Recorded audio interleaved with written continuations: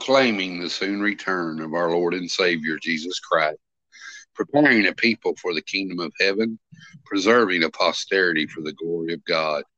Hello, and welcome to another episode of the Key of David podcast.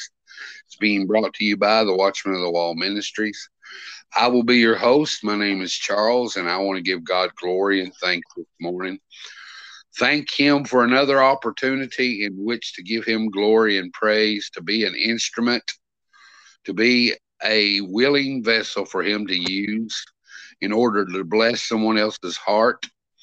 This is what this podcast is all about, listener. It is giving you something that you can build your life upon, something that you can place in your life, in your spirit, in your heart, that you can stand on in these last days, because we live in a time where we need to stand on God's word more than ever before. We need that sweet Holy Spirit leading and guiding and directing everything that's done. We want to give Him praise today and thank Him for this podcast. Thank you, listener, for tuning in, for downloading this podcast, for streaming it, for listening in. I hope that something that's said in the next little while will bless your heart. I hope your heart is prepared and ready to hear what the Lord has in store for you today. While I'm welcoming you, I want to welcome also to the podcast my brother and partner in the ministry, my friend Scott. Scott, say hello to everyone.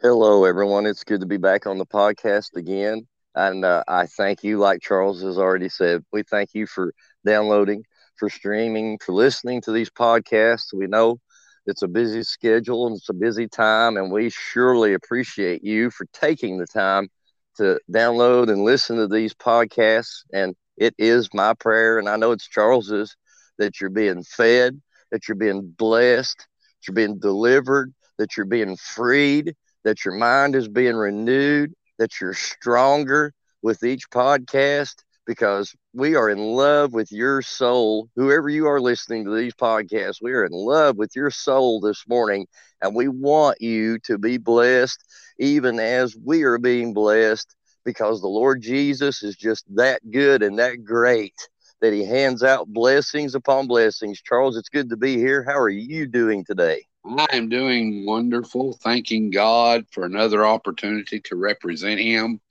to be an ambassador and a witness of His goodness, to always have a reason for the hope that's found in us. And my hope is in Jesus Christ, and I thank Him today. Scott, I have a scripture. You know how I like to read a promise from God to our listeners that they can be reminded of, a promise that they can build their lives on. This promise comes from the book of Hosea. It's chapter 10 and it's verse 12, and it says, "Sow to yourselves in righteousness, reap in mercy. Break up your fallow ground, for it is time to seek the Lord till He come and rain righteousness upon you." So see, the promise is, listener, that God will rain righteousness upon you and that you will reap mercy. But as all of His promises are, they are conditional, meaning that there's a part in which you must play in order to benefit from God's blessings. It says to sow in righteousness and to break up your fallow ground. That word fallow there means hard. I know that before a seed can grow in the ground, Scott, the ground must be toiled, it must be broken up, it must be cultivated and ready for that seed to sprout. The ground always represents in the hearts of man. And our hearts are the ground in which God's seed is sown. So if we sow into the ground and we've broken that ground up, then we seek the Lord. We can be assured that His promise is that He will come and rain righteousness upon that seed, and it will bear forth fruit. So I challenge you and encourage you, listener, sow that word of God in your heart. Break up your fallow ground.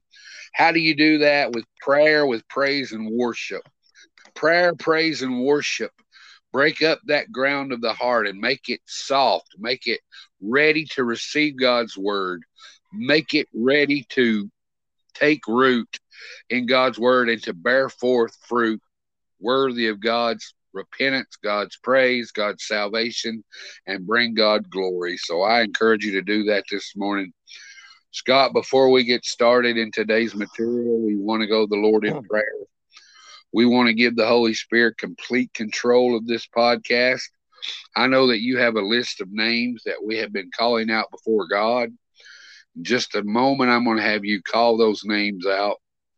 But at the same time that you call those names out and pray for this podcast, pray that everyone will heed that promise I read, that they will sow righteousness and reap mercy, that they will take the time to break up the ground of their heart so that it will receive today's word that's on this podcast and bear forth fruit so that God can get the glory. Would you go over that list and would you pray for us? I will definitely pray. Listener, let's come together, whatever time that you're listening to this podcast, whatever time of day, it doesn't matter. We can still be together in proxy in this prayer. I want you to come under the gift of the Holy Spirit right now, because he is going to listen. He is going to hear, and these needs are going to be met that we're about to call out. I want to remind you of Hebrews, the book of Hebrews, if you haven't read it.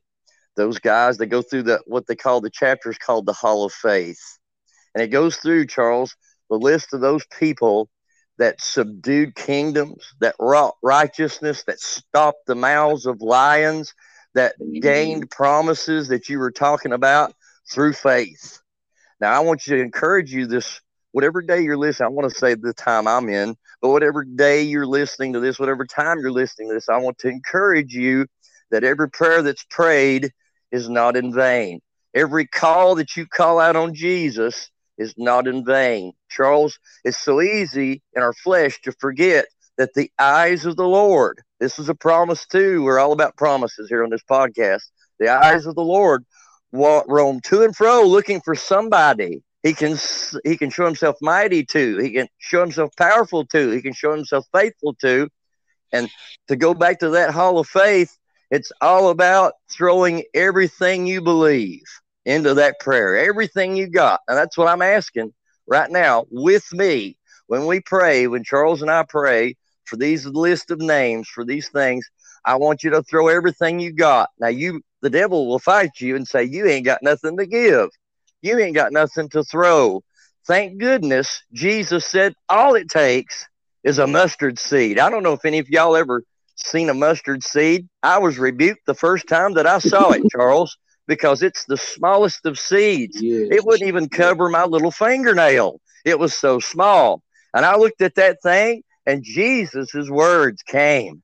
If you'll have faith as a grain of a mustard seed, you can say to this mountain, be thou removed, and it'll be plucked up and cast into the sea. I'm asking you that are listening this morning, with what belief you've got, with what little faith you have, what little knowledge that you possess, knowing that Jesus can do anything above what we can ask or think. I want you to throw that into this prayer, and we will see the needs of these people on this list met. I believe that I'm going to hear, and Charles, we've already been hearing good reports. Thank you, Jesus. We've already been hearing good comebacks, but we're going to hear even more because we're going to believe for these people, and we're going to believe for this podcast this morning. Now, I'm asking you, take everything you got, take you a deep breath, rear back when we pray, and give everything you got into this prayer, and watch the power of God move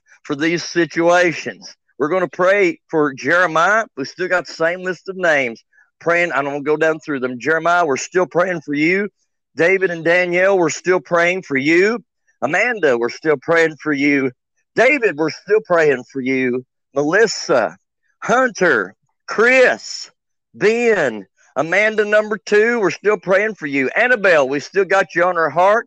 Trey, Christy, Fodell, Billy, Tina, Joy, Joe, and Charles. Well, these are different people, although they might have the same names, but we're praying for you this morning. We're going to pray right now for that and for this podcast. Now, Charles just mentioned, again, one more time, Charles just mentioned breaking up your fallow ground.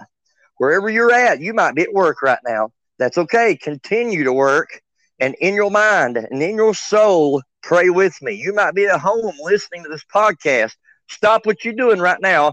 Turn away from that TV or that radio. Stop what you're doing and join with me. Whatever you're doing right now, join with me. It's most important because the prayers of God's people affect change, Charles. They make change. Father, we thank you this morning, God, that you're hearing our prayer, God, that your eyes are open and your ears are open to your children's cries. And Lord, your children cry this morning. And I pray for these people that are on this list. God, there are many needs on this list. They're different in nature. But Lord, there is not one thing on this list that is impossible for you. You raised a dead man to life, 4 days dead. You healed all manner of sickness and disease. The writer in the gospel said everything that you did had been wrote down. There wouldn't be enough books in the world to contain the power that you possessed and that you wielded. God, you had compassion on the people when you walked on this earth through the things that they went through because they were blind, because they had leprosy, because they were low in finances, because they had sin in their life and were caught in it. But you had compassion. And God, I know that the word declares you are the same yesterday, today, and forever. That same compassion that brought that man at the pool of Bethesda back on his feet, same compassion today. Same compassion that healed the leprosy, same compassion right now. I know you have. I know you never change. And Lord, we pray for these people right now, whatever need it is, if it's sickness, if it's finances, God, if it's depression, if it's fear, if it's spirits sent from hell to destroy somebody.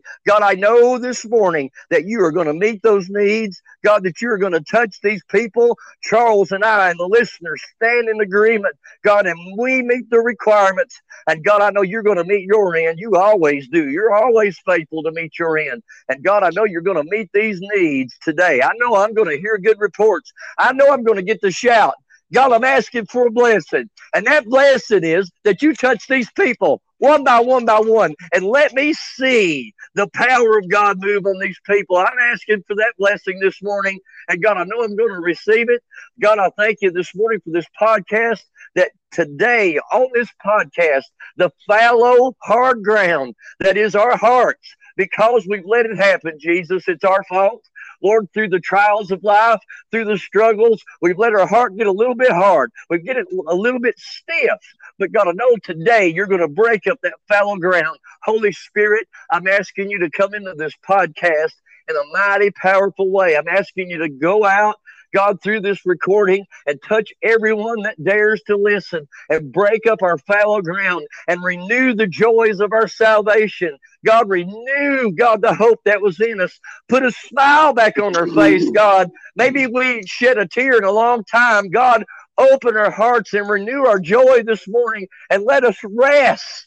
Father, this world is so chaotic. This world is so evil. This world has so much to make us worry as a child of God. But Lord, that is not our inheritance. That is the inheritance of the devil, to worry and fear. And I refuse to accept that. God, I want the peace of the Holy Spirit. I want the joy of the Holy Spirit. I want the hope of the Holy Spirit. I want the hope that you can give me, Lord, that doesn't change, that doesn't fall away. And I pray for every listener this morning that they receive that into their heart right now, where they're at the work, at the home, driving down the road, that all of a sudden the wind begins to blow. All of a sudden peace comes upon them. All of a sudden hope just fills their heart and their mind. And God, I pray that they have to raise a hand. They got to pull the car over and raise a hand in joy and thankfulness. And God, I thank you this morning you're going to do it. Not a thing that I've said is impossible for you. I know you can do it. And I give you praise that you're going to touch Charles. You're going to give him the unction and power of God to teach us the word today. And we give you the praise and glory for it all. In Jesus' name we ask. And amen. Amen, amen. Good prayer, Scott. Thank you, God. I know that prayer is going to make a difference. Like God said before, we have already received reports of God's goodness, and we're going to continue to do so because we believe in faith that once we pray, God is heard and God will move. And I like what Scott said. I know that while Scott and I are making this recording, it may be the certain day for us in the morning, but it does not matter when you listen to it. If you joined your faith with that prayer is just as effective 3 days from now when you pray it or listen to this podcast as it is the day that Scott stated that prayer from his heart, Amen. because we serve a God that's not limited by time and space as we are. The prayer you pray today can be answered 100 years from now, and God is no respecter of persons, and Yes. He will not listen to one person and not the other, but His ears are attended to the cry of His children. And I thank God that no matter what day it is, if you joined your faith with Scott, you can expect God to move in your situation. Amen. Amen. Scott, we have been on a series now in this podcast for quite some time. This is the 18th week that we are currently in the series that we are in, which is called The Person and Ministry of the Holy Spirit. Our objective in this current series is to inform and instruct and encourage the listener to discover that third person of the Trinity, to discover that person called the Holy Spirit, who it's all about Him this time right now. Listener, when Jesus fulfilled His calling, when He completed His work and He gave His life on the cross, He opened the way in a highway of holiness for the Holy Spirit to come and abide in us and mold us and make us and shape us into the image of Jesus Christ. He handed off the ministry as He was ascending into heaven. He handed off the ministry to the Holy Spirit. And now it is through the Holy Spirit that we live and move and breathe and have our being and complete this work that Jesus started in us the day that we were saved. And we've been on this series for 18 weeks, and I hope and pray that so far you have become more knowledgeable, you become more understanding of that third person of the Trinity, that you've stopped ignoring Him, and that you've actually started cultivating that intimate relationship with the Holy Spirit, because it is up to Him to start and complete this work in us of righteousness, of being made into the image of Jesus Christ, of getting us to the throne of God and getting us home one day. Scott, this is not only the 18th week in the series, but it's actually the second week that we started talking about the fruit of the Spirit. We spent several weeks on the gifts of the Spirit. Now we're on the fruit of the Spirit. That's one of the reasons why I read that scripture from Hosea about sowing to ourselves righteousness and breaking up that fallow ground, because what causes the fruit of the Spirit to grow is the condition of the ground or of our heart. Just like I said, the fruit will bear forth. God will be faithful. Whatever's inside will come out, but it will only come out if you take the time to sow to the Spirit, to allow God to sow into your life His Word, His Spirit, His Holy Ghost, and then you can be reassured the fruit will appear and begin to manifest itself in your life. Scott, we need to have a refresher of a memory about the fruit of the Spirit. So if you'll read in the book of Galatians chapter 5, verses 16 through 25 for us. Galatians chapter 5, verse 16. This I say then, walk in the Spirit, and you shall not fulfill the lust of the flesh. For the flesh lusteth against the Spirit, and the Spirit against the flesh. And these are contrary the one to the other, so that you cannot do the things that you would. But if you be led of the Spirit, you are not under the law. Now the works of the flesh are manifest, which are these: adultery, fornication, uncleanness, lasciviousness, idolatry, witchcraft, hatred, variance, emulations, wrath, strife, seditions, heresies, envyings, murders, drunkenness, revelings, and such like, of the which I tell you before, as I have also told you in time past, that they which do such things shall not inherit the kingdom of God. But the fruit of the Spirit is love, joy, peace, long suffering, gentleness, goodness, faith, meekness, temperance. Against such there is no law. And they that are Christ have crucified the flesh with the affections and lusts. If we live in the Spirit, let us also walk in the Spirit. Amen. If we live in the Spirit, let us walk in the Spirit. Scott, there's a few things that I want to make clear before we get started in today's material. I want to make sure that the listener understands. The book of Galatians, Paul wrote this letter to the church in Galatia. So the first thing you need to realize and understand, listener, is Paul is not addressing unbelievers. Paul is not talking to those people who are not saved. Paul is addressing and speaking to people who call themselves Christians, who have made a claim that they follow and are disciples of Jesus Christ. So the first thing you need to realize before we get into today's material is he is not talking to someone who is not saved. A lot of people want to read over these works of the Spirit, Scott, or works of the flesh, rather, and they want to attribute those to unbelievers. But what he's saying here, Paul is saying that these works can be made evident in a believer's life if they are not being led by the Spirit. Now, it says to walk in the Spirit and be led by the Spirit. What does that mean? That means that you, listener, have a decision and a choice to make every day of your life. Paul said it this way in the book of Romans, chapter 12. He said, present yourselves a living sacrifice, holy and acceptable unto God, which is your reasonable service. Meaning that you have a choice to make, listener. Once you were born again, once you gave your heart to Jesus and you accepted Jesus as your Savior and Lord, you then were set free from the law of sin and death. But that did not stop you from choosing to yield your members and your flesh to continue to do those things which are against God's law.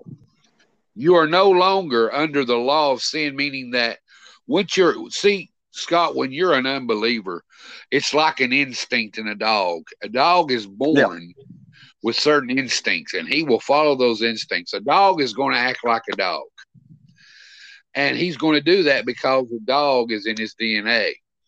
A person who has not been born again, by nature, by the sin nature, by the DNA that they were born with, they are automatically going to follow the law of sin and death. They're going to commit these sins. They're going to follow after whatever their flesh tells them to do. And if it feels good, they're going to do it. And that's what's going to govern their lives. But once they give their heart to Jesus, that curse, that instinct, that nature is broken. However, the will to do those things is still present, meaning that even though you've been broken from the nature of it, you still have the ability to do so if you choose to. So we must make a choice. Scott, Joshua said it this day. He said, choose you this day. So it's not a choice that you make one time. So here's something that Scott and I believe, listener, and I hope you believe it as well. Salvation is not a one-time event. It's a perpetual event, meaning that once you are born again, you are continuing to be saved every day until you make heaven your home. That every day you have the opportunity to choose which master you will serve. You could serve your flesh, or you could serve your spirit, or the Spirit. You can either be controlled by what your will and your flesh wants, or you can be controlled by the Word and by the Holy Ghost. But that does not mean that you are an unbeliever. It just means that you still have a will. You still have the ability to sin. You have to make that choice, listener. whether you want to yield yourself to your flesh or yield yourself to the control of the Holy Spirit.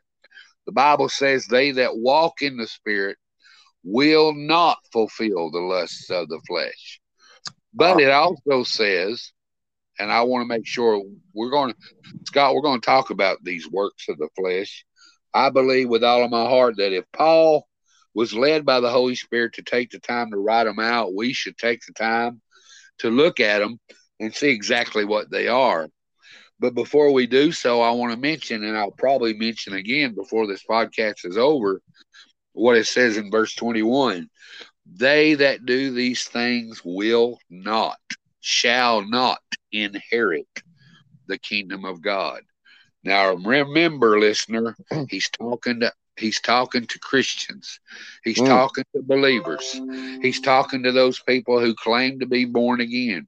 And he's saying, if you choose to sow to the flesh, if you choose to allow your flesh to control your life, then the end result will be that you will not inherit the kingdom of God. If you do not allow the Holy Spirit to control your life, then eventually it will lead you to a place where you forfeit the kingdom of God. Now, Scott, let's talk about these works. The works of the flesh are mentioned in verse 19, and they go through verse 21. Now, before we get into them, I just want to say this is not an all-inclusive list. This is not one of those lists that a lot of people like the Beatitudes God have taken and said, well, I'm going to work on this one, and I'm going to choose this one, and I'm not going to choose that one. There are a lot of people that look at this list of works of the flesh and they say, well, I don't do any of these. But it's not an all-inclusive list. It says, and such like in verse 21, meaning that these are just examples of being led by the flesh. These are just examples of allowing your flesh to decide how you're going to govern your life. But there are a lot of these that a lot of people read over, Scott, and because they are words that we don't use in today's vernacular anymore, because these are words that we're not accustomed to, we may not know exactly what they mean. We might be surprised to learn what some of these works of the flesh actually are. Now, Scott, I believe you have a list of definitions from good old Webster. Noah Webster defined a lot of these things, and we're going to go over those. But we may also, if time willing, or in the next podcast, we're going to talk about the original tongue the original language that this book was written in back when Paul penned this letter, and find out exactly what these works of the flesh are. But let's read those 3 verses again, and I'll read them, and then, Scott, I want you to start commenting on what you did in your own study time. You found out what a lot of these words mean. It says in verse 19, now the works of the flesh are manifest, which are these: adultery, fornication, uncleanness, lasciviousness, idolatry, witchcraft, hatred, variance, emulations, wrath, strife, seditions, heresies, envying, murders, drunkenness, reveling. Now, Scott, let's talk about these. Now, some of them are self-explanatory, and we're not going to spend a lot of time on those. But there are some here that a lot of people may not understand what they mean. So I'm going to turn it over to you and let you talk about them. That was wonderful, Charles, how you laid that out. And just not to say that you didn't do a good job. You did an awesome job. Just for my benefit that's on my heart, before we get into these definitions, let's say this one more time. Charles, this was the churches in Galatia. Yep. This was I don't know if some say it was a handful, 5 or 6 churches that were in Galatia, which at that time represented what's, for your reference, around Western Turkey, around in that area. They had set up these churches. Charles, correct me if I get this wrong, but history-wise, it was around the area of Western Turkey, up above where Israel is today, and those around close to Greece. And he was writing this letter. Charles, listen to me, listener. There were people that were coming in trying to destroy the liberty that they had in Christ. There were people coming in trying to say, well, that's great you believe in Jesus, but you're going to have to do this along with this. Now, Paul says it like this, what they were trying to do. A little leaven, these are just a few verses above what Charles just read. A little leaven leavens the whole lump. See, here's the thing. Not only are you throwing seeds, but Satan's trying to throw seeds as well, if this helps you to look at it this way.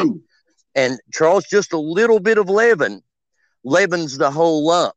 Now, let's rephrase that in today's vernacular. It just takes a drop of poison to poison the whole barrel, left unchecked, left unattended, left undealt with. Now, who we're not talking to this morning are people who are fighting in the spirit against giving in to these works of the flesh. You that are feeling the temptation, you that are fighting against such things, you that are saying, I sense the enemy trying to put one of these or more than one of these in my life, and I'm fighting against it. I'm praying, I'm fasting, I'm reading, not talking to you. You keep doing exactly what you're doing because you're right in the will of God. But Charles, who we are talking to are people, and I've got a little bit of mercy this morning. I ain't totally angry. I got a little bit of mercy because they have been told through damnable doctrine this morning, wrong doctrine, that they can say a prayer, get saved, and continue to do these things at will, and you're still going to walk into God's heaven. I hope you heard what Charles, and I say this in love, Charles says it in love. I hope you heard what he said. This was written to the churches in Galatia, to saved, born-again believers, a warning that states those who do these things willfully, unrepentantly, continually chained to these things, not trying to break free, will not inherit the kingdom of God. Now, ma'am, sir, if you don't inherit the kingdom of God, you sure ain't going to inherit the kingdom of heaven. You sure not going to walk through the streets of gold. And Charles, what makes me angry is that there are preachers, there are ministries, there are churches out here that are telling these people all the day long, you don't have to worry about that stuff anymore. You're going to go to heaven. Liar, liar, pants on fire. And Charles and I are sounding the alarm this morning. Get away from anyone that says something like that. Get away from any church that tells you you can sin all day long. Is God the minister of sin? God forbid. But we, through the Spirit, have the freedom to break free of these things. Charles, let me add this too, and I'll get into it, I promise. But in looking at my study, we are throwing that phrase, walk in the Spirit. Walk in the Spirit. Now, that makes it sound like it's some ethereal thing, that is some ghostly manifestation of a thing. And the Spirit of God is in the spiritual realm. Yes, it is. But if you go back and you do your due diligence, preacher and pastor, you should be telling your congregation this. The original writing for walk in the Spirit means this. This was the words that it was used. It is used in an ethereal connotation or sense. And it means I conduct my life. I do the things that please the Father and the Spirit so they'll want to live there. I'll look in the Word, Charles, and I walk in what the Word tells me to walk in. And if you start walking in what the Word tells you to walk in, the Spirit's going to automatically come. Now we're walking in the Spirit because I'm not going to look on that woman to lust. I'm not going to be tempted to look at that pornography. I better quit. I'm getting into the definitions, ain't I? Okay, let me back up. Let me back up. Please listen to what we're saying. This is a dangerous trap. This is important for your soul. We say it in morning in love. Please listen. All right, Charles started with adultery. This is some of these, like he said, pretty on the nose. You pretty much know what this is. Adultery, voluntary sexual intercourse between a married person and a person who is not their spouse. That's adultery. Yes, that's still not allowed, by the way. Fornication, sexual intercourse between people who are not married. Amen. Now, I know that's not a popular subject, isn't it, now? Because we want to trade out women and men like we trade out cars. We want to take a test drive and a ride, if you understand my meaning, and see whether we like it or not. But this is called fornication. Yep. Uncleanness. Charles threw out the word uncleanness. Charles, you stop me anytime you want to comment on these things. Please interrupt. Uncleanness. That means not clean, dirty, or morally impure, evil, vile, with unclean thoughts, chiefly unclean biblical thoughts, having a physical or moral blemish so as to make one not follow according to the laws. Now, here's the thing. I'm at work. Let me see if I can show uncleanness. I'm at work, and a woman comes by. Now, most of today's women like to show off their attributes, don't they, Charles? They like to flaunt them things. And I'm at work. Now, here's the difference. I turn my head because, every once in a while, Satan will want your head to turn, or he might turn your head for you. And you look at that woman and you gaze upon her. Now, the right thing to do is to go, nope, nope, nope, turn away and not look. Right. And not think any more about it. But, today's Christians today go, wow, that's awesome, isn't it? And begin to talk about all the things they'd like to do to said woman, even though that ain't their spouse.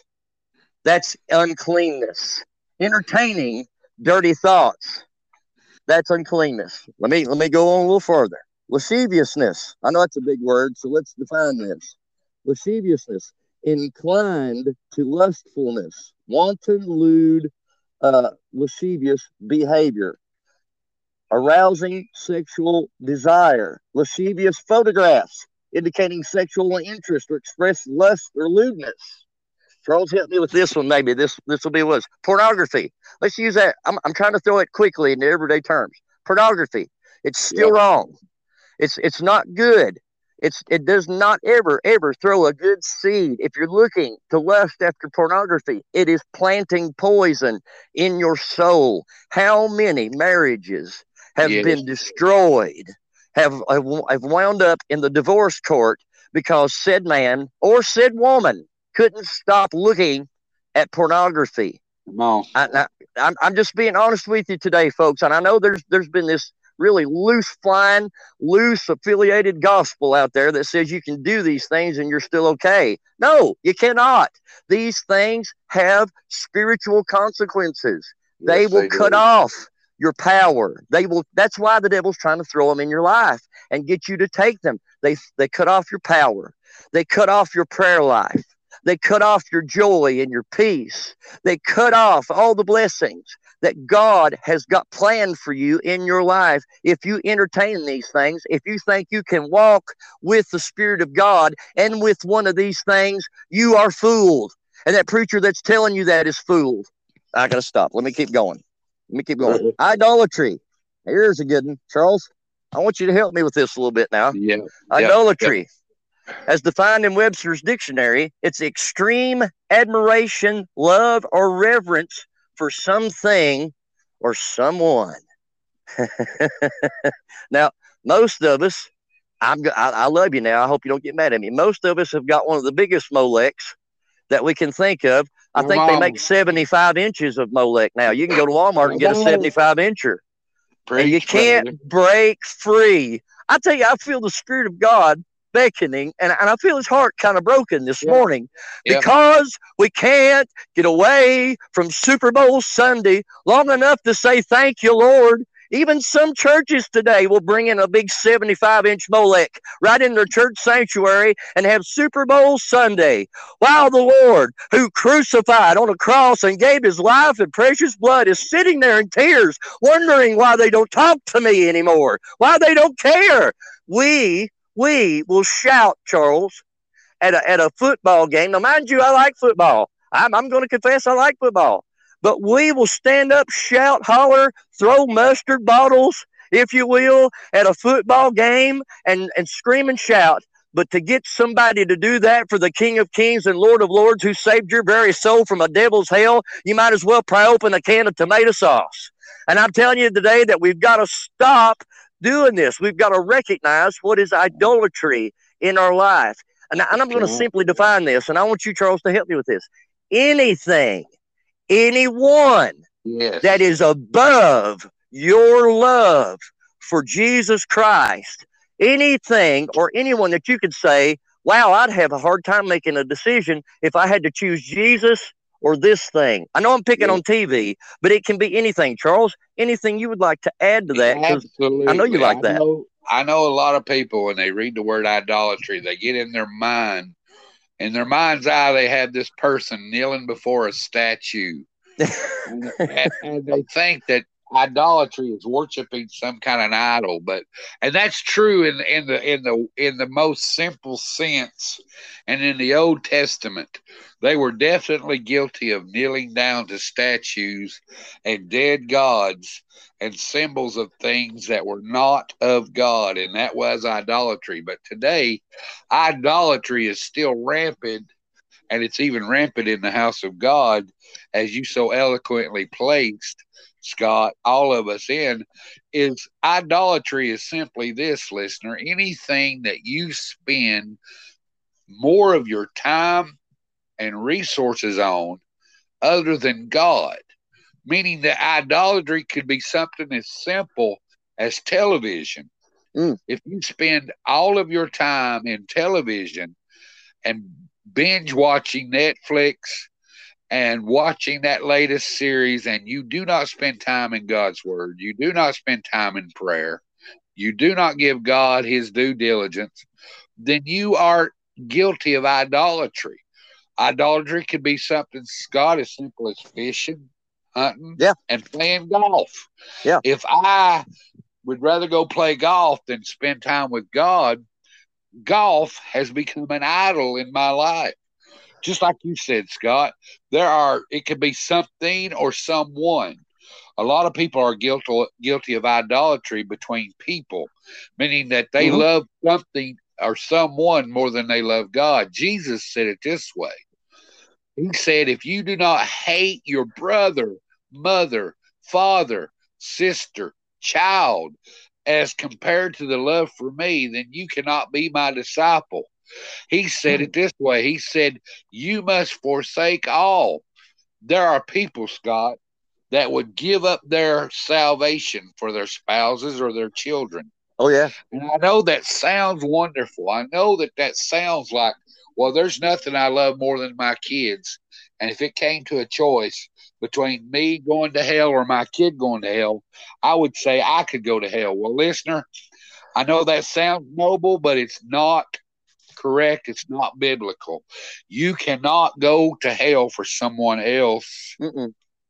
You cannot take someone else's place. And contrary to Catholic belief, you cannot pray somebody out of hell. No. There is no such thing as perdition. Everyone will give an account for their own life. And you must love God more than you love your spouse. And yes, parent, you must love God more than you love your children. There are people, Scott, recorded in Fox's Book of Martyrs that had to endure watching their children being sodomized and killed in horrible ways in front of them because they would not deny Jesus. And they had to watch their kids go through these horrible tortures, and they loved God more, so they did not give in. Scott, there's only one thing that will give you the power to do that, and that's walking in the Spirit. Yes. Being controlled by the Holy Spirit. Listener, I understand. Your love for your kids can be strong. But if it ever came to a time where you had to choose between your kids and your salvation or your God, the only thing that's going to give you the ability to choose God over anything else is going to be the power that you have allowed the Holy Spirit to have in your life. So idolatry is still very rampant today. Idolatry is still very present in the world and unfortunately in the body of Christ. Scott, go ahead and go on with the list. Well said. And if you don't think for a moment that God will not challenge you, because God sees your heart, ma'am and sir, completely. You might have even hid things from yourself in your heart that you don't know. But God sees everything in your heart. And if you don't think that he won't challenge you on this situation, if he looks in your heart and he sees that there's more love for this thing or this person than there is for him, and you don't think he won't challenge you, then you have forgotten the story of Abraham and Isaac, haven't you? You've forgotten that Abraham wanted a child so bad. Oh, he made so many bad decisions. He done so many bad things to get a child. But when he finally received the child of promise, God looked in his heart and saying, Yep. uh-oh, I got a situation. I got a situation where Abraham's loving that child. It's all he thinks about. He's consumed with this child. Does he still love me? And so Abraham, I know you know the story, but listen to me a minute. Abraham had to take his only son, his only promise, his only child, the child of his old age, and take him up to the top of a hill somewhere that God said, I want you to take him up there. I want you to have him for a sacrifice for me. I want you to kill him for me. That's exactly what happened. And just as Abraham did so and raised the knife, Charles, to bury it in the chest of his one and only child, that is when God said, stop! I know now that you love me. I know now that you do. And listen to me, listener. If you don't think that God won't challenge you in such manner, I'm not saying he's going to tell you to take your child up to a hill and kill him, but he's going to challenge you in your life at some point somewhere where you will have to make a decision whom you love the most, whether it's the God that delivered you, that loves you with all his heart, or the thing or the person. And I'm going to get a little angry right here for a moment, if you don't mind. But Charles, we don't have to have 75 inches of Molech. We've got one that's just about 5.5 inches wide that's never 2 feet away from us. And that's your phone. How much time do you spend on that phone perusing Facebook and arguing with people who are not going to listen because they're there just for the sake of arguing, and you spend more time in that than you do calling on the name of the King of Kings and Lord of Lords who's going to deliver you out of that situation you're in? I love you. I love you. So let's go on. Witchcraft. I can't believe, and I'm going to say this, Charles, I want you to help me comment on this too. I can't believe this is still a situation. I cannot believe, I'm flabbergasted that this is still a problem in the house of God. Let me read the definition. Witchcraft, the practice of magic, especially black magic, the use of spells in a modern context, religious practice involving magic and affinity with natural spirits, usually within a pagan tradition. I can't believe, let me put this into the vernacular of today. I can't believe the amount of Christians today who get in a situation where they don't know what to do and they really need the power of God to deliver them, but we'll call up 1-900, ask a soothsayer, ask a magician. Hey, man, will you get on that Ouija board and tell me what I need to do? Hey, will you divine for me? Help us, God. You know what? The Bible declares that we are never, ever supposed to affiliate, talk to, listen to anyone who is practicing this type of witchcraft and spells. Anything that does not come from God and from the Holy Spirit is something that is designed to kill you. Do you honestly think that you're talking to Satan? Do you honestly think that Satan gives one iota about you or the situation you're in? He's going to tell you what you want to hear so he can lead you astray. Charles, what would you add to this as well? Again, this is one of these words where people, when they hear the word witchcraft, they get into their mind, some woman, some witch dressed up in a pointy hat, riding a broom. But witchcraft is not only spell, which it is. I mean, we have witches today, people who claim to be witches, things like Wicca and things of that nature that are still straight from the pits of hell. But witchcraft is also manipulation and rebellion. The Bible says rebellion is as of the sin of witchcraft. And there are a lot of people guilty of this sin, Scott, because they rebel against God. They rebel against authority. They rebel against their parents. They are guilty of the sin of witchcraft, manipulating someone else to get your way. That's exactly what witchcraft is. It's manipulation. It's all these things. And Scott, you said it right. You know, and this includes horoscopes. I want to tell people. Psychics. Yeah, psychics, horoscopes, things of that nature. These are all forbidden in the Old Testament. They were condemned then and they're condemned now. And I hope that you are getting led by the word of God and by his spirit and not any other kinds of spirits. Let's not forget the situation where Paul, I'm quickly telling it, where Paul came into this town. He just got off the boat. It'd been a long journey on the water, and he steps foot onto the docks, and here comes this woman. And she is this town. She's helping people with their problems. She can divine answers. It seems like she's getting otherworldly answers to questions that they ask. She's so powerful, Charles, that she can tell you what kind of card's going to come out of the 52 card deck before it even slaps the table. I mean, she's that potent. And she's helped people in that town, so they thought. What's the first thing that the Apostle Paul said to that woman when he stepped foot on that dock? Come out of her in the name of Jesus, because she had an evil spirit that was divining these things to trick them and to trap them. I'm telling you, if we listen to them people, you are going to be led astray, and destruction at the end is going to happen in your life. Stay away from them. Well, I got to keep going. Thank you for helping me, Charles. Hatred. This is a tough one. Webster's Dictionary defines hatred as intense dislike or ill will. Ill will. I'm glad they put that in there. Intense dislike.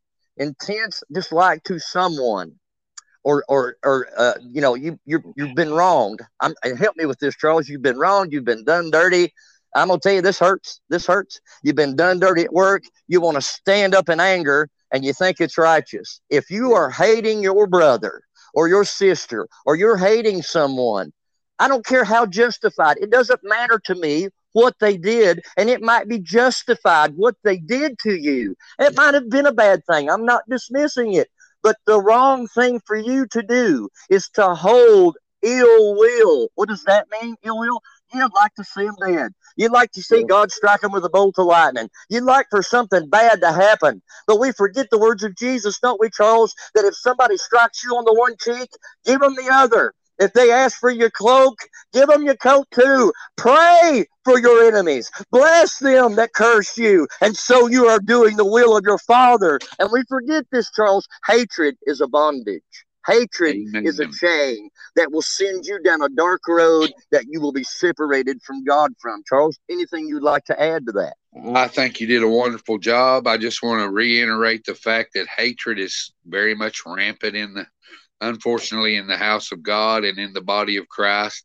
If I wish ill will against my people, you know, the disciples of Jesus, James and John, they thought they were doing the right thing when they said, Jesus, they call fire down from heaven to consume somebody. And we told them to hush and stop spreading your gospel because they wasn't in our group. We got cliques in the house of God. We got people that are not in the same group, people that look different than us, smell different than us. Scott will look at people with tattoos and judge them. Preach. We'll look at people with different color hair than we have, and we'll judge them. We'll throw stones at somebody with pink hair and tattoos, and we don't address that beam that's in our own eye, the hatred, because you are just as filthy, just as dirty, listener, just as disgusting as anyone that you can imagine. It took the same amount of blood to cleanse your sins as it did to cleanse the sins of all those people that you put down lower than yourself. You look down your nose at other people. You look down at that prostitute. You look down at that single mother that's raising a kid because she had some child out of wedlock. You look down at that kid who's rebelling. You look down at those people who don't go to the same places you go. They're not in the same cliques or groups that you are. And you don't realize that you're guilty of hatred in your heart. And if you're not careful, whatever you sow, you're going to reap. And with whatever you measure, it's going to be measured back to you. And if you're unmerciful, if you've got a vengeful spirit, if you hold grudges and you can't let things go, it's going to destroy your life, and you will not inherit the kingdom of God as a result of it. Yes. Well said.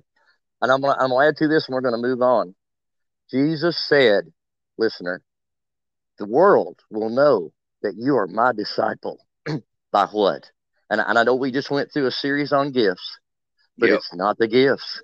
It is not how much you prophesy. It is not how much you speak in tongues. It's not how much you evangelize. It's none of those things. Jesus said they will know you are my disciple by the love that you have one for another. I'll never forget the day, Charles, that I was helping this church out. I know we got to move. We're running out of time. Maybe we won't get to this whole list today, but I was helping a church out. This has been a while back, and they lost their pastor. He'd passed away, and this guy started coming to the church. Charles, now he was the definition of what you just said. He was full of tattoos all the way to his wrists. He did not look the part of a Christian, nor was he a Christian, but his wife was. And she talked him into coming to this little church. Now, Charles, today's pastors, today's preachers would say, oh, my goodness, this unkempt, tattooed up, earrings and nose ring kind of fella, man, he don't belong anywhere else but in the back pew until he decides to make a confession. That's not what I did, Charles. Being led of the Spirit as I like to be, when I'd call for an altar call after a message was given and people were coming up to the needed, I'd call on said guy. I won't mention his name, but I'd call on said guy. I'd say, hey, brother, could you come up here and help me? There's so many people up here that I'm going to lay hands on. He's like, me? I said, yeah. All you got to do is just stand beside him. You ain't got to do nothing else. Just help me. I'm in such need. He said, okay, I'll go.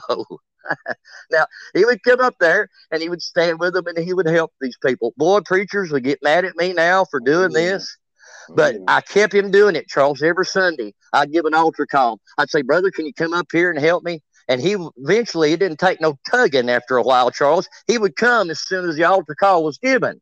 Well, a few weeks of this went on, and I noticed changes started occurring to that man. And I never said one word. I didn't have to preach on anything. I didn't have to judge him out loud, but changes started occurring. And Charles, one day when I gave an altar call after a message, I didn't get a chance to call on my brother. He was already at the altar professing salvation and asking God to touch his heart and become born again.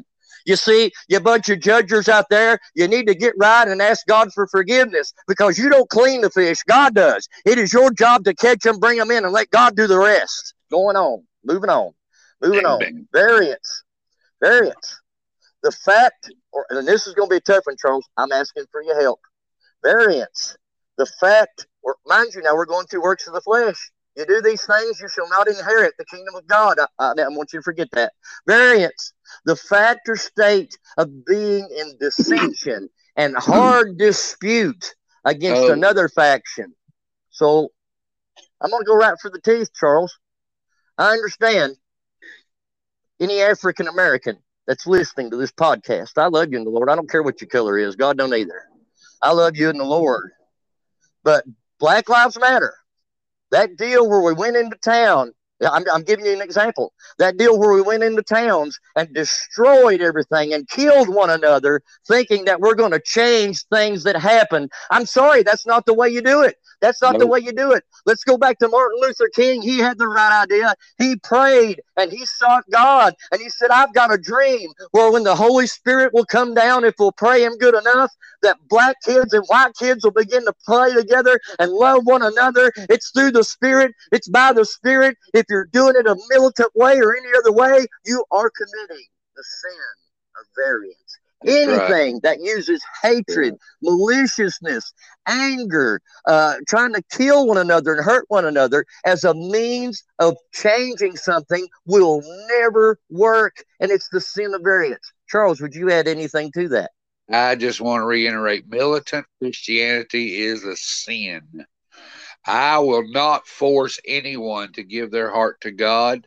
God does not respect me to go out there and try to convert people with anger and with judgment and with anger in my heart and hatred in my heart and variance. If I take on a semblance of political stance, standing on ground and throwing my finger in someone else's face instead of loving them, I am just as much, if not more, the problem than those people are. Mm-hmm. And we must love God's people. We cannot change anyone with our political assertions. We cannot change anyone with our negativity. We would only be able to change the hearts of the people like Jesus did, and that's with love one for another. Amen. Amen. And black lives do matter. Yellow lives do matter. White lives do matter. All lives matter, and God loves every single one of us. But it's through and by what Charles just said, love and the power of the Holy Spirit, that changes are occurring. Let me ask you this: has anything changed in all that militant drive? Think Nope. about that for a minute. All right, let's go on. I don't know, Charles, how much time we got left. I don't know. You're going to have to tell me. That's all right. Emulations. Emulations, defined in Webster's dictionary as ambition or endeavor to equal or excel others in achievement around you. An imitation, the use of or technique of using an emulator, obsolete, ambitious, or envious rivalry. So let me get back to that first definition: ambition or endeavor to equal or excel others in achievement. Oh, Now, this is a tough one because we're told to do the best that we can. Our job site, because we're ambassadors for Christ. Yes, we are. We're supposed to do our job and do it to the best of our ability because Jesus is watching. But if it's in your heart that you want what you see others have in yeah. their lives, I know this is going to hurt. Boy, I want to take away that job that so-and-so's got because I want it. And Yeah. I'm going to do what I can to make myself look a lot better and destroy that other person. Oh, I want that kind of money. I want to have all that money that so-and-so's making instead of me. So then you'll take on hours upon hours of work. You'll take on all that extra overtime. In the meantime, your family begins to see very, very little of you and little of you. Pretty soon, that little child of yours might even forget your name because you're never around to see them anymore. The love between you and your wife gets cold and waxes cold, and she begins to be tempted by somebody else because you're not around. You just got to have that achievement the other person's got. You got to have that money. Charles, we've crossed the line when it's our desire to have what someone else possesses over top of what we should be already thankful for that we have, that God has blessed us with, and be blessing others that they get the same kind of blessing. Would you add anything to that? We call it keeping up with the Joneses. I've seen so many people guilty of this, Christians as well as a sinner. We got to have our yard mowed at the same time our next door neighbor has to have their yard mowed. We got to have a bigger fence than our neighbor does. We have to have a nicer car than our neighbor has. These are all things, I hear excuses like, well, I want my kids to have what I didn't have when I was young. The most valuable thing you can give your kid, other than a upbringing in God's word and knowledge of Jesus Christ and the Holy Spirit, is time. Time spent with your child is more valuable than anything you can give them in a material sense. Yes. And there are a lot of people out there, Scott, like you said, that are doing everything they can to provide for their family to the point where their family doesn't see them, and they're actually doing themselves damage, and they're guilty of this emulation that you're speaking about. And nothing we get on this side will go with us. And the Bible says, lay not your treasures on the earth, but lay them up in heaven. For where your treasure is, there will your heart be also. And God, materialism is very rampant in the house of God today. Yes.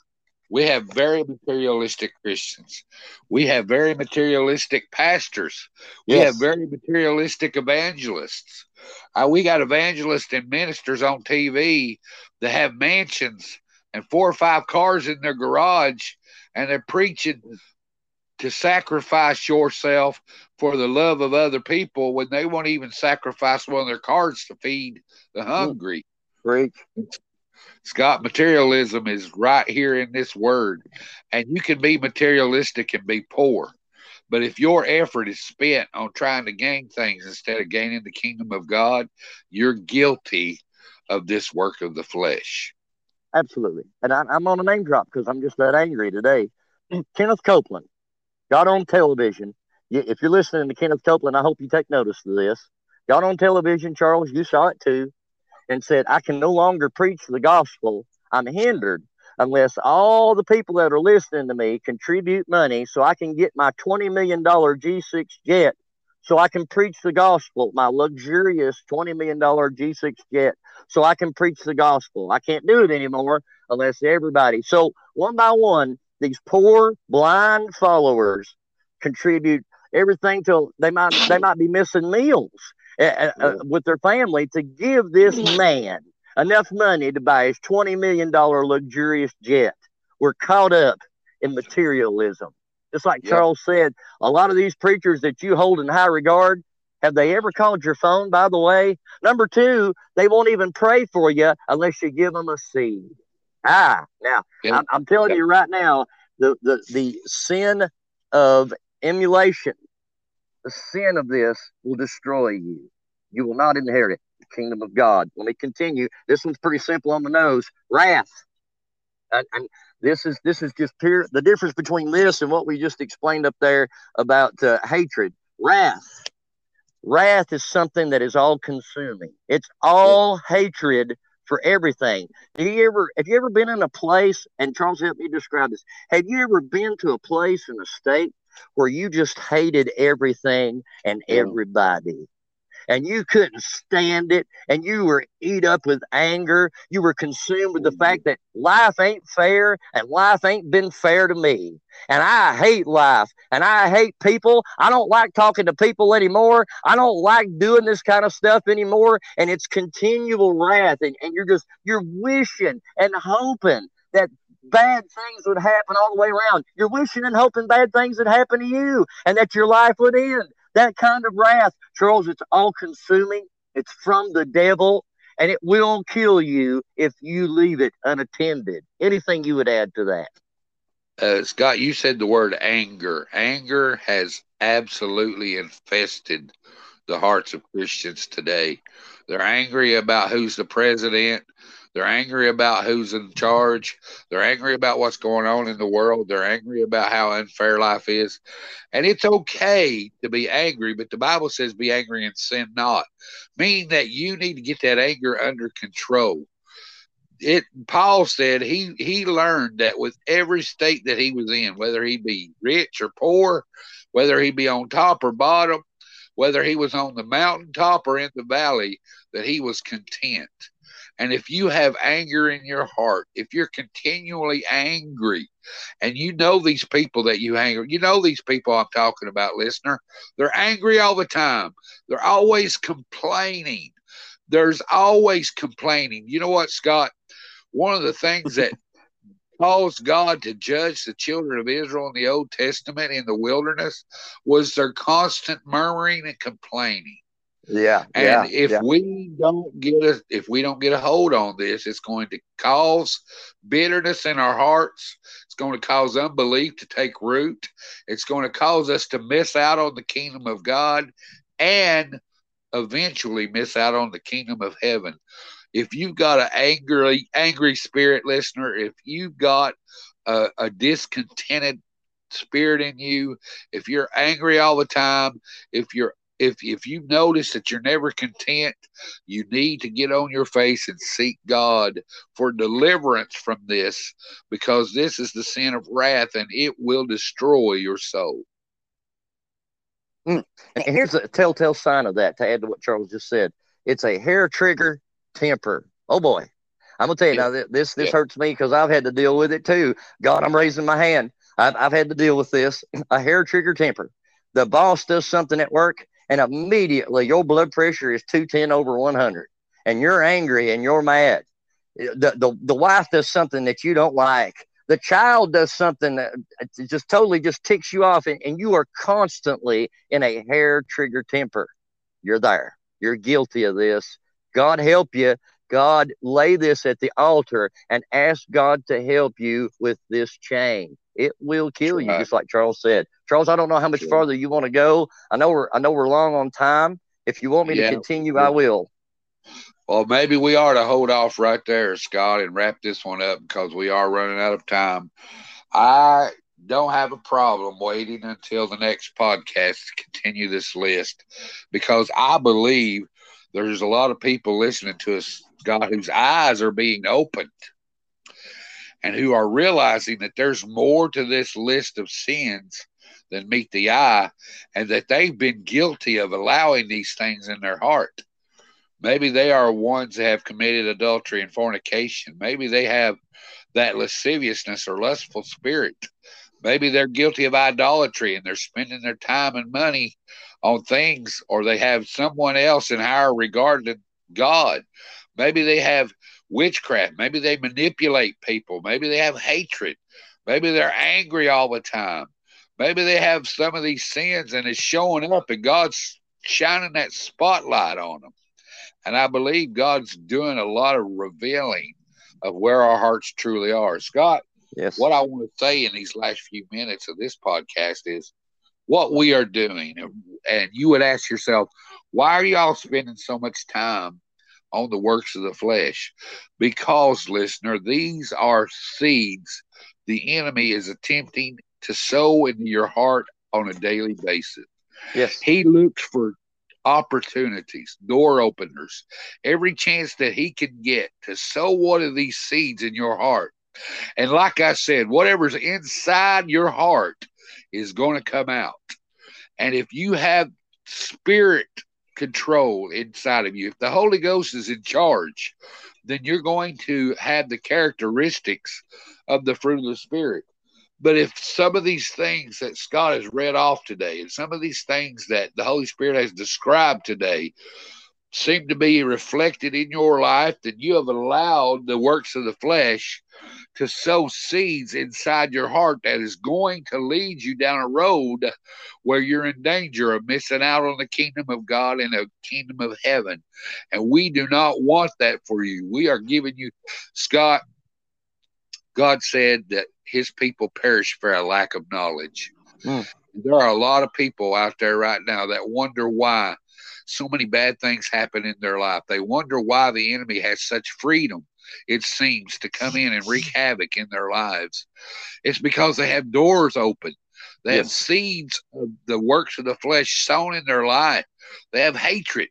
They have anger. They have bitterness. They have unforgiveness. That's a big one we're going to have to talk about next week. Unforgiveness in their heart. And they wonder why the enemy has such freedom. It's because, listener, you have allowed a door to be open in your heart that gives the enemy the ability to walk in and wreak havoc in your life. And we are trying to expose the enemy and his tricks. Paul said we are not ignorant of Satan's devices. And we don't want you to be ignorant of the seeds that he attempts to sow in your lives. We want you to be wise as serpents, harmless as doves. We want you to live in understanding and not in blind ignorance. A lot of people walk around like ostriches, Scott, with their heads stuck in the sand. Yes. And they say, well, I don't know what I'm talking about. I just trust God. Well, trusting God doesn't mean ignorance. Trusting God means you understand what his word says. God has wrote it down in 66 books. Yes. And if you don't take the time to read it and study it, then God's not going to bless you. You're not going to see the prosperous blessings that Jesus promised of a life and a life more abundantly. If you continue to stick your head in the sand and just go blindly through your day and not study God's word, not be aware of the things that God has written about in his word, not be aware of the enemy's devices and the pitfalls that God said to look out for, then you are going to be the devil's punching bag all of your life, listener. Yes. And Scott has tried, and I have tried, and the Holy Spirit is trying to give you wisdom, to give you understanding, to give you something you can build your life upon, to give you victory in your life. The reason why we suffer so much is because we do not know what we allow the enemy to do in our lives. We are not aware of his devices. We have let these seeds be sown, and we're not doing anything to do about plucking them out. Now, here's the good news. Yeah. Let's end this on a good note, Scott. Yes. The good news is that even though we may have made mistakes, and even though we may have allowed the enemy to sow seeds of discord and destruction in our lives, God can redeem the time. He can restore. It says he can restore what the caterpillar has eaten, what the cankerworm has eaten, what the locust has eaten. He can take the damage that the devil has done. He is the greatest custodian of all the universe. He can clean up our mess. He can turn around a bad situation. He can bring us through.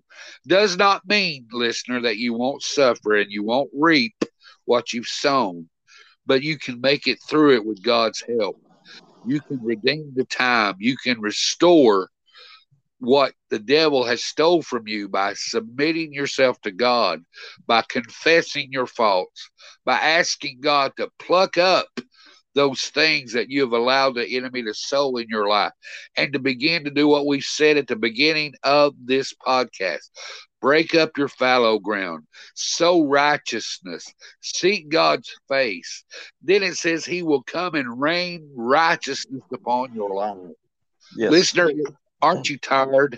Listener, aren't you tired?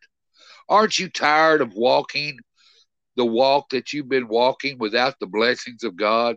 Aren't you tired of looking around and seeing all your brothers and sisters being blessed and wondering, why is this not working for me?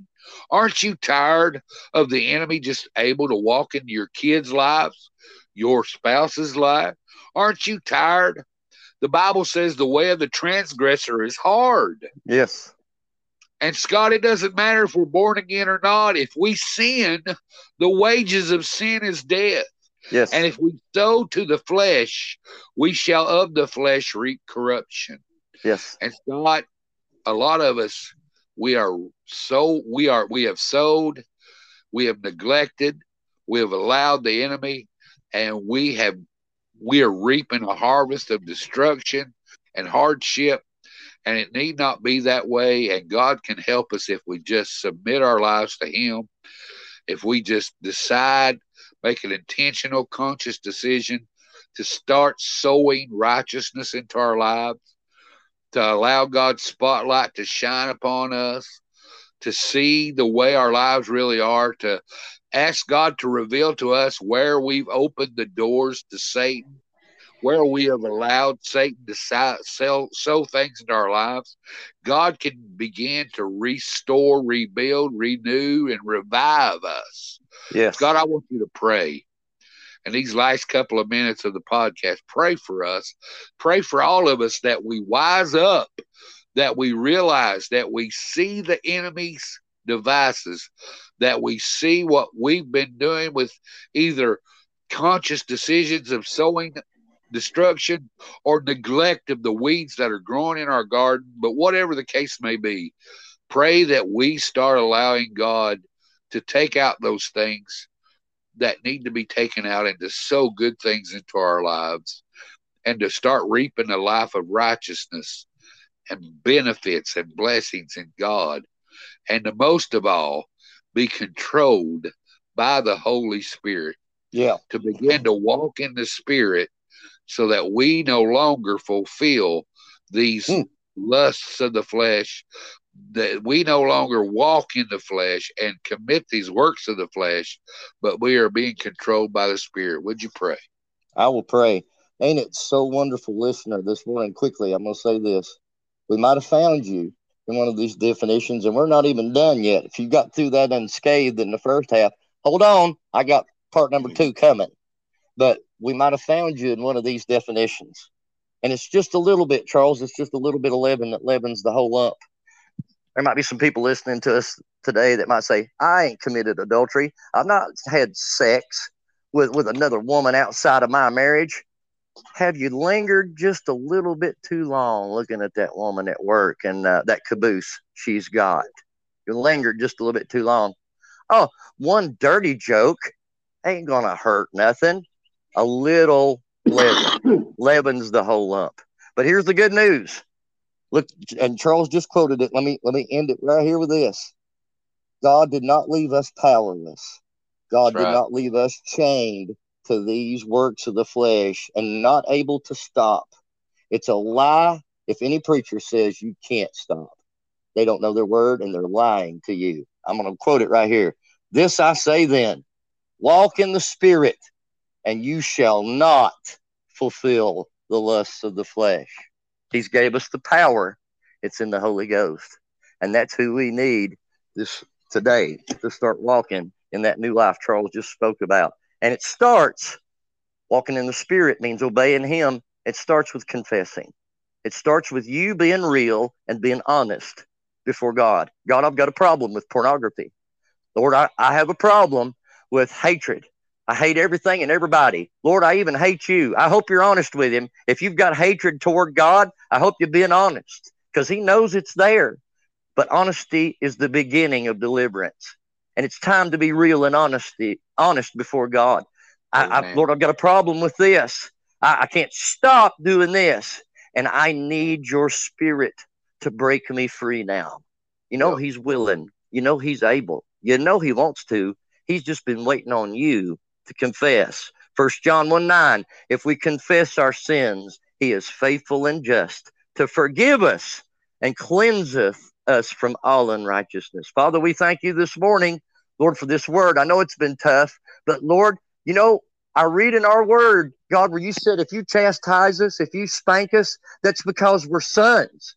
That's because we're sons and daughters. When you chasten us, you're helping us. And Lord, if we never got a chastening, if we never got a hard message, if we never got a hard word, then we might be bastards and not sons. But I thank you for this chastening this morning. I thank you for this correction. I thank you, your light is revealing the leaven in our lives. And God, I pray right now for each person listening, I pray that they get past the anger. I pray that they get past the offense. I pray that they, how dare you, spirit on them. I pray they get past that, and I pray they let the light of the Holy Spirit shine in their heart and realize where they're at and the reason things are the way they are and why the prayers aren't getting answered, Lord. And God, I pray right now that they build a bridge. They decide to pray and build a bridge back to you.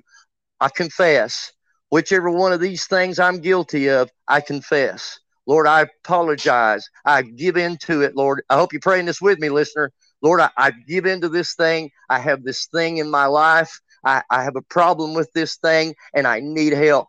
I do not have the strength, Lord. I've tried. I've tried to do it in myself. I've tried to hide it. I've tried to cover it up. I've tried to put it in a closet so nobody could see it, but it's still there. And God, I need to get rid of it. I need to go in, and they sing a song. I need to go into that room that even I don't want to go in my heart. And God, I need to let you go in too and to help me clean that room out. That room of hatred, variance, anger, fornication, adultery, strife, all that. I need you to take it out, Lord. And God, I'm thankful. You've promised that you will clean if I ask. You will redeem if I will ask. You will renew if I ask. You'll renew the joys of my salvation, my strength, and my walk with you, my spirit, if I will just ask. And Father, I'm asking for me, for Charles, and for everyone listening this morning that you help us. God, you promised us the power of the Holy Spirit.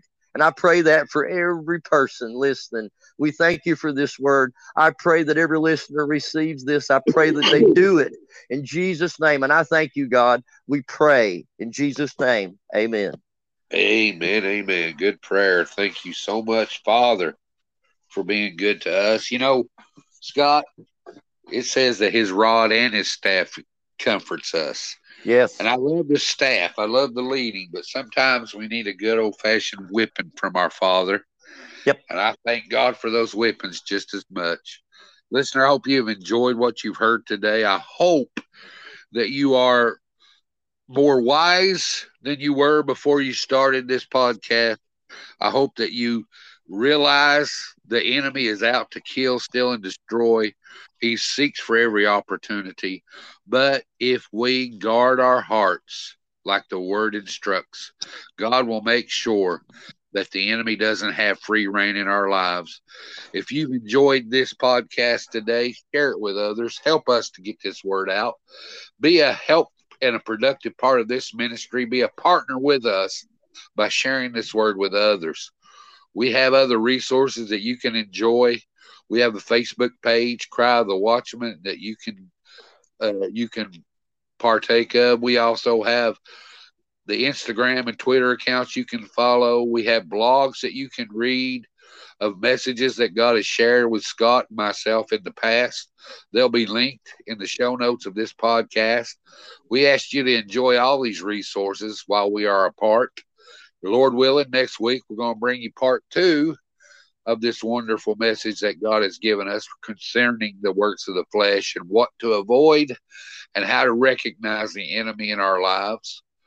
It is so wonderful what God has done today. I want to thank God for speaking to us. I want to thank you, Scott, for helping me with this podcast today. I want to encourage all the listeners to continue to pray and seek God's face. Allow the Holy Spirit to control your lives. Walk in the Holy Spirit, and you will not be guilty of this lusts of the flesh, these works of the flesh, and God will begin to rain his righteousness upon you. Until next time, it is the prayer of the cry of the watchman. It is the prayer of the Key of David podcast that each and every person listening to me repents, for the kingdom of heaven is at hand.